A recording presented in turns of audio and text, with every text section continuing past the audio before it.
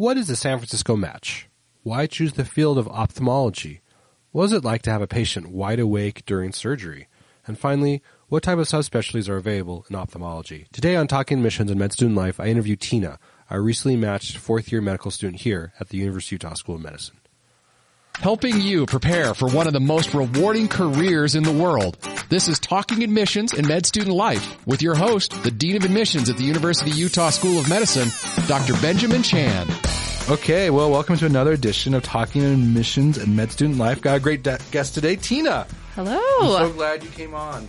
So, let's talk about it. So, fourth-year student, right? Fourth-year student. And what are you going into? I am officially going into ophthalmology. Congratulations, so, because thank you, Dean Chan. There is an early match for that. Correct. All right, so let's break this down. So, first of all, why ophtho? What attracted you to ophtho? Why ophtho? Great question, and one that took me many years to answer. I like ophtho because I realized I'm more of a procedure person than I thought. I like being in the OR, kind of an OR junkie. Mm-hmm. I like the thought of fixing things with my hands, so procedurally, but didn't quite think general surgery was for me. So that's part of ophthalmology, but you also have a clinical side of ophthalmology too. So you really don't forego either surgery or clinic time. You can kind of do it all, and I think that was the biggest attraction for me. Beyond that, it's a narrow field, so very subspecialized, which I think doesn't work for all brains. Some people like that broad-based knowledge. I like depth and sort of narrow focus, so I like kind of being the end expert on something, the end referral, and really thought that was an appealing option for me. I also didn't want to forego those long-term relationships that you have with patients, and as an ophthalmologist, many of the people I shadowed have seen these patients for 20, 30, 40 years, so I also like that aspect. I felt like ophthalmology really gave me everything that I was looking for. So, and that combined with research, the whole shebang. Sure. Really. What was your research in? So I have done research. I did research in between undergrad and medical school for a full year as a full-time job. So I kind of continued that research in ophthalmology, looking at diabetic retinopathy, looking at macular degeneration, all sorts of different things. And so there's a ton of research available in the ophthalmology world, as there are in many other fields. I don't think that's unique to ophtho, but given the Moran Eye Center and how close it is here, it is very easy to delve into this crazy world of research here at the U. Very true. Now, when I went to medical school here many years ago, many moons ago, YouTube was just kind of starting to take off, the internets, all that. And I just remember some of my classmates were looking at ophtho procedures on YouTube. And, there's a lot of stuff out there. There's a lot of – it's scary how much stuff is out there. And I'm not sure how that fits into – patient confidentiality or whatnot. I think they kind of blur everything. But yeah, there's some amazing stuff out there. Did you look at that stuff at all? Is that kind of like, wow, I want to do this kind of thing, or?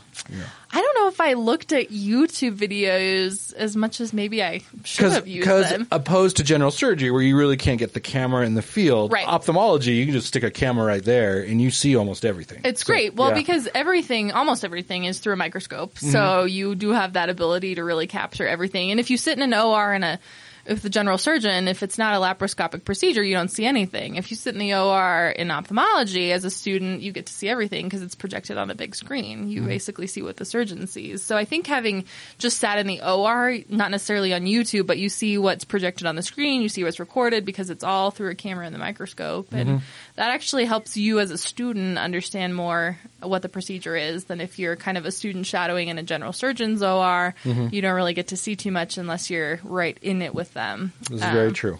So I like that. And you have to get used to looking through a microscope. You have to kind of like that fine detailed surgery versus kind of the big sawing and ortho type stuff or the big delving like you do in general surgery. And I remember because I did an ophtho rotation back in the day. And I remember one of the big differences, at least this is what I noticed, you probably haven't noticed this, is that in almost every other surgery, the patient is under general anesthesia. Yes. But in ophtho, they're awake. Yes. So let's talk about that. So that's it. I don't know how I feel about that still. And it depends on who you talk to, actually, because the things that are said, I don't know, in a general surgeon, there's a lot of teaching. You can say a lot of things. They really explain the procedure. Sometimes they play music. Sometimes they play music. People don't know that, but sometimes there is classical music being played. And studies have shown that surgeons sometimes, do better with that kind of music. Yeah. Right. And sometimes there's discussions, there's teaching, but that is when the patient is completely out. Correct. But in ophthalmology, I just remember very clearly, the patients are awake, and there's awake. just like silence. And I just wonder if that makes it more anxiety-provoking. What do you think, Tina? So I think it's interesting. It is anxiety-provoking, especially with you as a student playing a role. You almost feel, I don't know, more concerned being present there because the patient is aware of everything, aware of the teaching that's going on. You can't ask questions necessarily as freely because you're worried about saying, what just happened there? Because the patient's going to go, what just happened there? All those sorts of things. But I do know they do still play music in the OR, which helps. Does the patient get a choose? The patient does not get to choose. I don't think I've ever seen that. Maybe I'll put that in my practice. That is $1 million idea for your future practice. Like that. They come in, they can pick the lighting, the music. Yeah, we should do maybe like a research study about that, like patient satisfaction. I'm gonna work on this. Yeah, all right, you do that. I'm gonna work on this, but yeah, usually it's surgeon's choice. So depending on who you are, some people like the classical stuff. A lot of people do classic rock over at Moran. I don't know if that's just the personality that seems to be over there, but so they still kind of make it I don't know, less of a quiet silence environment. But and the reason the patient has to be awake is because they have to look at the light, right? They have to look at the light. They have to focus, their eye has to be right in the middle. Correct.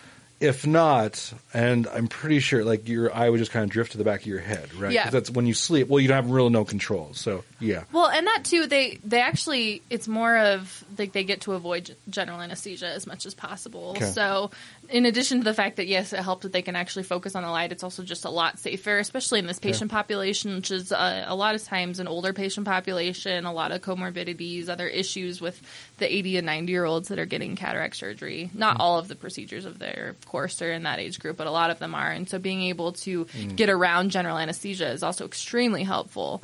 So if they need to, you can actually do a nerve block in the eye, and that enables the eye to just be paralyzed straightforward, and they can do that for more intense retinal procedures, or if the patient has a hard time focusing on the light, other things like that. But really, it's a matter of avoiding general anesthesia in these cases, which is a huge plus for our there's patients. there's negative risks associated with general anesthesia. Absolutely, and so being able to just sort of bypass that entirely is huge for these patients. So, and plus they're 20-minute procedures usually if there's no complications. Some of the retinal stuff goes longer, of course, and that again requires a nerve block.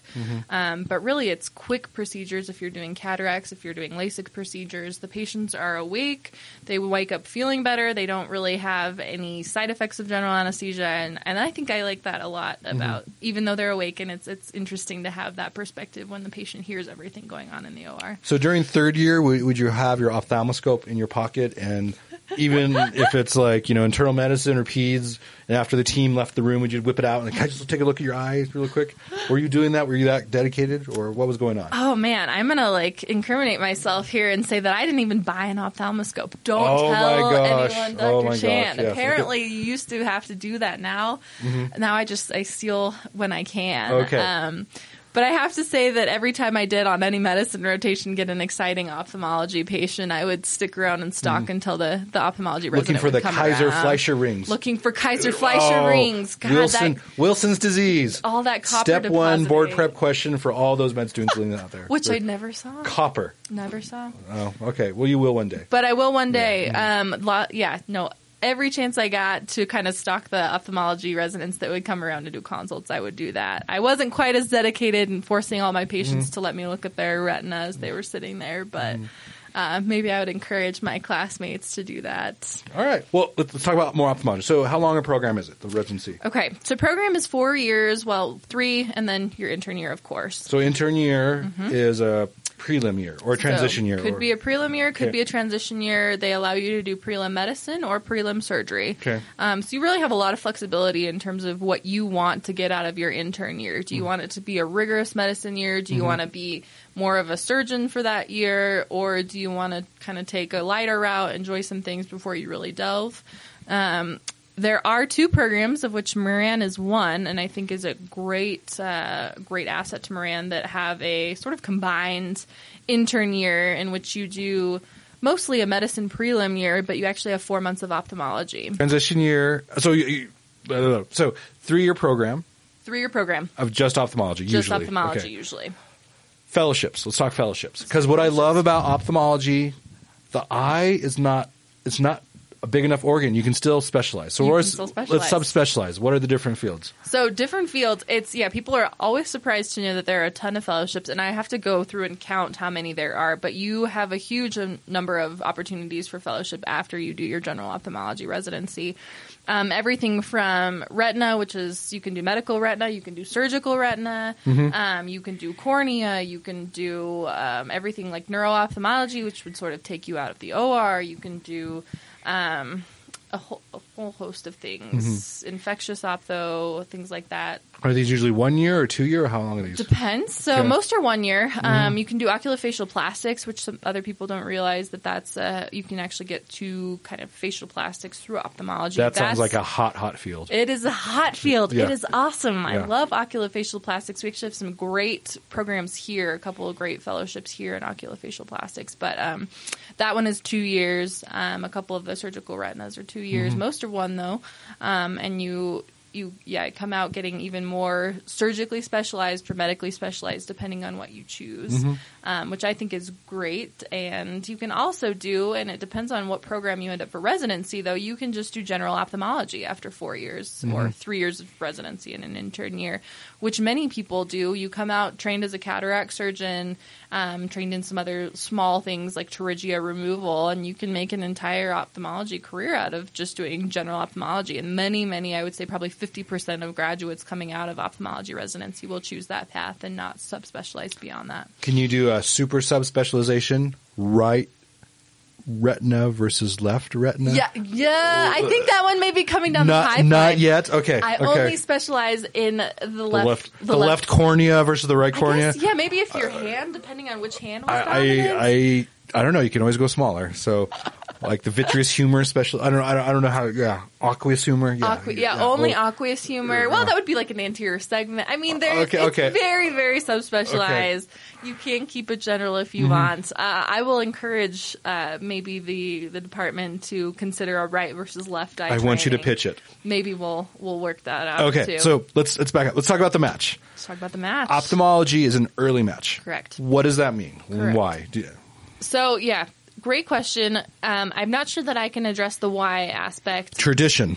There we go. That's momentum. Because that's how it's always been, which is a terrible answer, but that's the only reason I need to get the ophthalmologist from many years ago who made that decision. I'm not sure who that person is, but we'll find out. So, so early match. Early match. Match occurs in January, so that second week in January, as opposed to the traditional match, which occurs in March.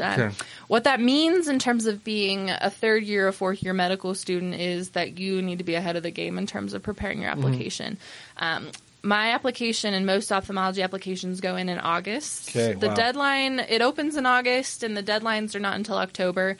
However, if you get your application in October, and I can't speak for everyone, but I do know that you missed some opportunities there. So really what I've been instructed to, even though there's no hard and fast sort of this is the first time you need to get your application in, but based on, again, maybe tradition and the sagely knowledge of the residents and faculty that I've been in contact with, is you get your application in really second, third week in August. So it's a little bit earlier, again, than the regular match. And that means you interview just a little bit earlier, but the interview season mostly goes late September, October, November, and then early December. By, I would say, the second, third week in December, most of those interviews are done. You turn in your rank list first week in January 5th, and then you match a week later. Okay. So let's talk about that. Let's break it down. So your interview days, are they like really large? Because I know a lot of programs that are competitive, which ophthalmology is, let's just all say it, it's competitive. They tend to have like these, like, there's only like 4 or 5 interview days. Right. And like they tend to have a lot of people or not? Like how many people were at your interview days? So it depends on the program. So most optho programs are either 2 at the smallest or 7, 8 at the largest in terms of the number of residents each year that they have. And I found that most places I went would have 10 to 15 applicants per one position available for that interview day. And most programs, just like you said, would have 2 or 3 max interview days. Some only interviewed on one. So is there any coordination among them, or do some of them say like Wednesday, December 3rd? Yep.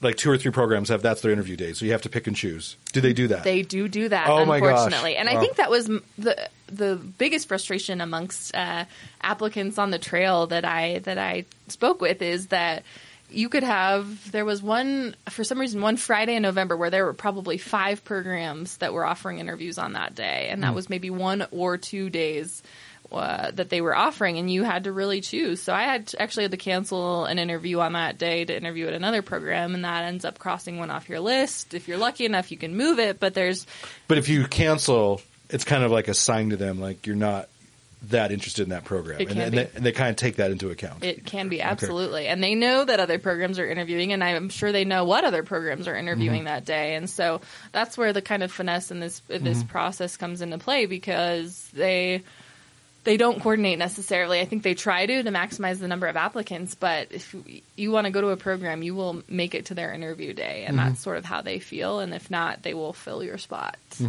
So it's kind of grueling in that respect. I will say, however, that gives the impression that maybe they're feeling like they would treat you on a day that you were there for interview, like they could replace you or those sorts of things. And I know for those of you heading to medical school, it can tend to feel that way, that you're just sort of a number being shuffled through all this. But actually, on your interview days, you were treated excellently. And that was universal. So even though it's sort of like you want to be here, you'll make your schedule so that you can get here. They treat you very well. They value your time. They know how hard you work to get there. They know that you may have canceled a program day to come and be with them. And so they are very respectful of that, which I found to be really nice. I've always wanted to ask this. Do you feel in an ophthalmology interview to join the residency program, they put a higher emphasis on greater eye contact?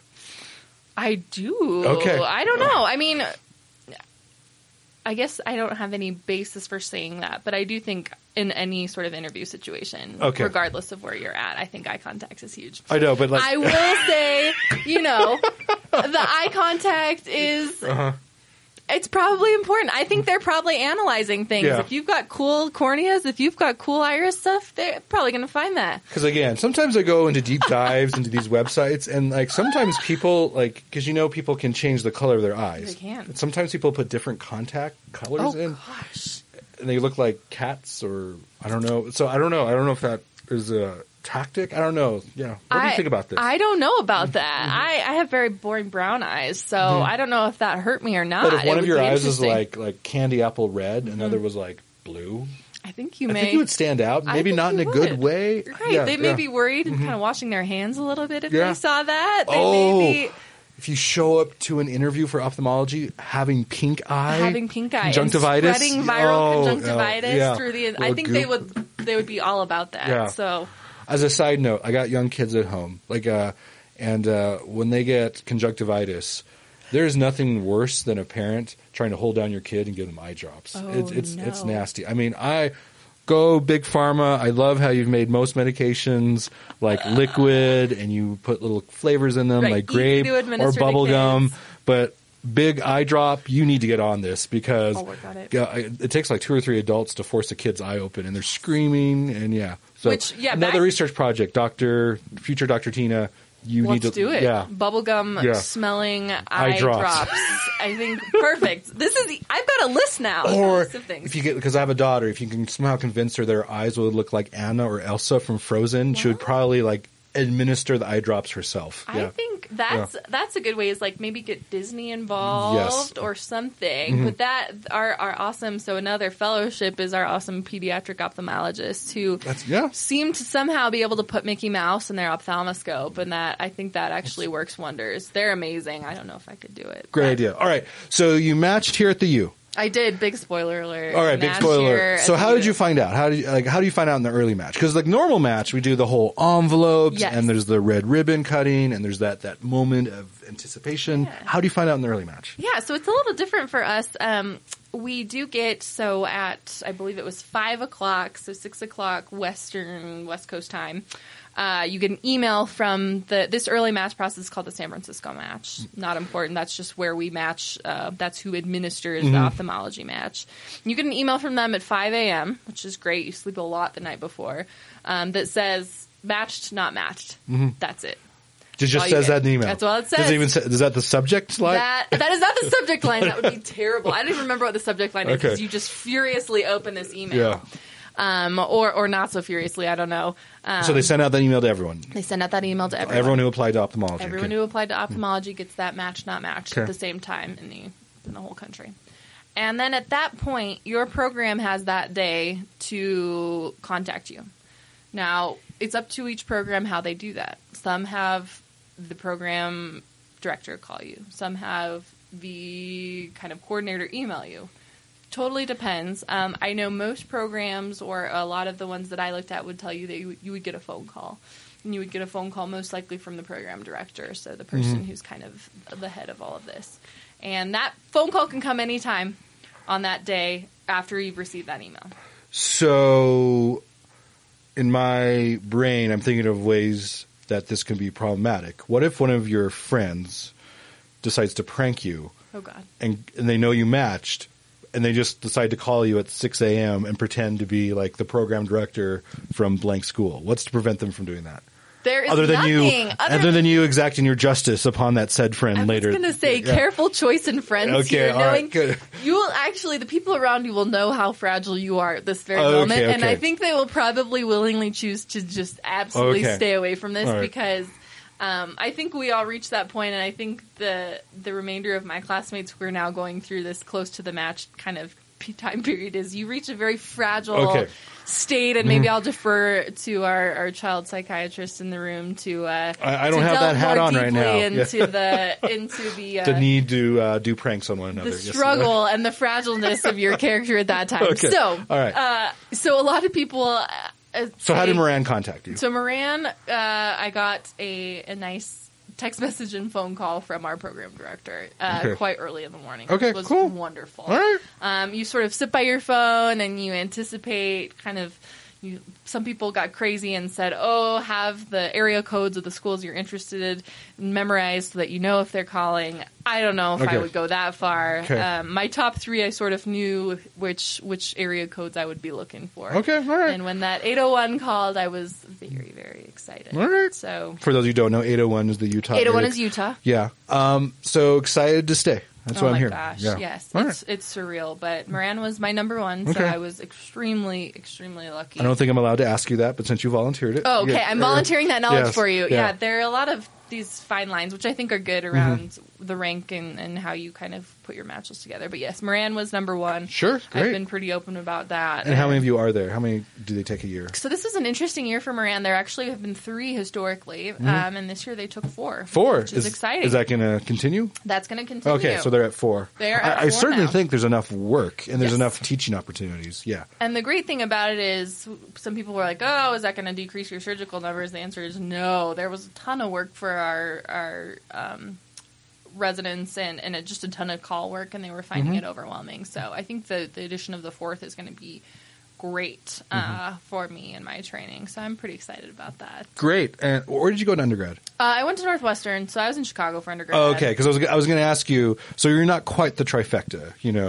undergrad, med school, and residency in the same location. No. So again, like since you ranked this place number 1, you kind of came to that decision, but any thoughts about staying in the same place for residency where you went to med school? Any hesitation or, you have your plate, you live in the same place, I guess? Yeah, it's great. You live in the same place. I think the positives are certainly, one, I had developed a fairly close relationship with Moran, as have most ophthalmology students here, and I think most students here in whatever respective field they're choosing. And so you kind of go in knowing what you're getting yourself into. You know the residents, you know the faculty. You also know the hospital that you're going to be consulting at. You know the hospital you're going to be doing your intern year at. And I think that familiarity is extremely helpful in calming some terrifying nerves that are kind of building up now.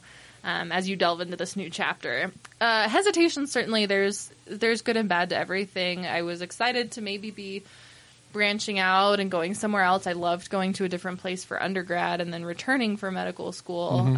So there are certainly good and bad, and I think people who stayed here for that whole time, some of my other ophthalmology comrades who stayed were a little more hesitant to, I think, The stick trifecta, around for yeah. the trifecta. And so they actually ended up going elsewhere. And I think a lot of that had to do with the fact that they had been here so long and were looking to branch out. So certainly I think that plays a role into this process. Is if you've been here the whole time, you realize how great the U is, you want to kind of branch out versus wanting to stay. All right. We got a couple more minutes left, Tina. Okay. So last couple questions. So you're speaking to incoming first years who may or may not be interested in ophthalmology. Yay. What advice do you give them? What do you say to them? So If you can go back, what would you say to yourself 3-4 years ago? Yeah. You know, in terms of picking what you want to do with your life, who you want to be when you grow up, I think the biggest advice that I could give that helped me out the most in being 100% confident that I chose the right specialty, having matched now, is to stay open to things. So I initially thought I had tunnel visioned into ophthalmology, and then I actually swung into left field and thought I was going to do pediatrics for a while, and then sort of jumped into this general surgery world for a while. So I was all over the place. And I think in doing that, I came back to ophthalmology knowing full well that I had given everything else a chance and really delved into each of those other fields. And had I not done that, I don't know that I would be as confident as I am that ophthalmology is right for me. So if you kind of tunnel vision in, you say, I'm going to do ophtho. On your peds rotation, you're like, I don't want to do this. On your surgery rotation, you kind of check out. I think you lose so much of what medical school has to offer. Those rotations are incredible and life-changing.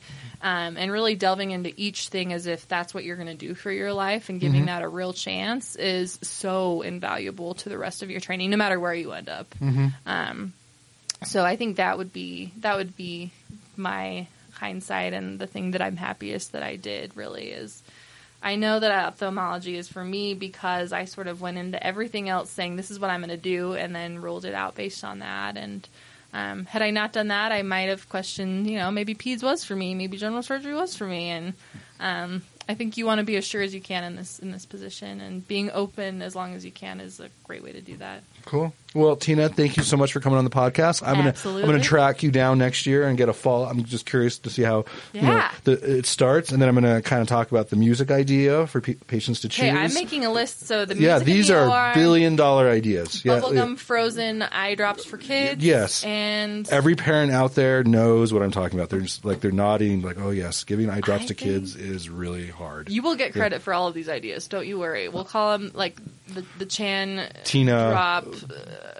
We'll think of something. Moran, I'll work on it. Yeah, Moran should get involved somehow. Yeah, I need to come do this more often. I research ideas. This is perfect. Cool. Well, thanks for coming on, Tina. All right. Thanks, Dr. Chan. Thanks for listening to Talking Admissions and Med Student Life with Dr. Benjamin Chan, the ultimate resource to help you on your journey to and through medical school.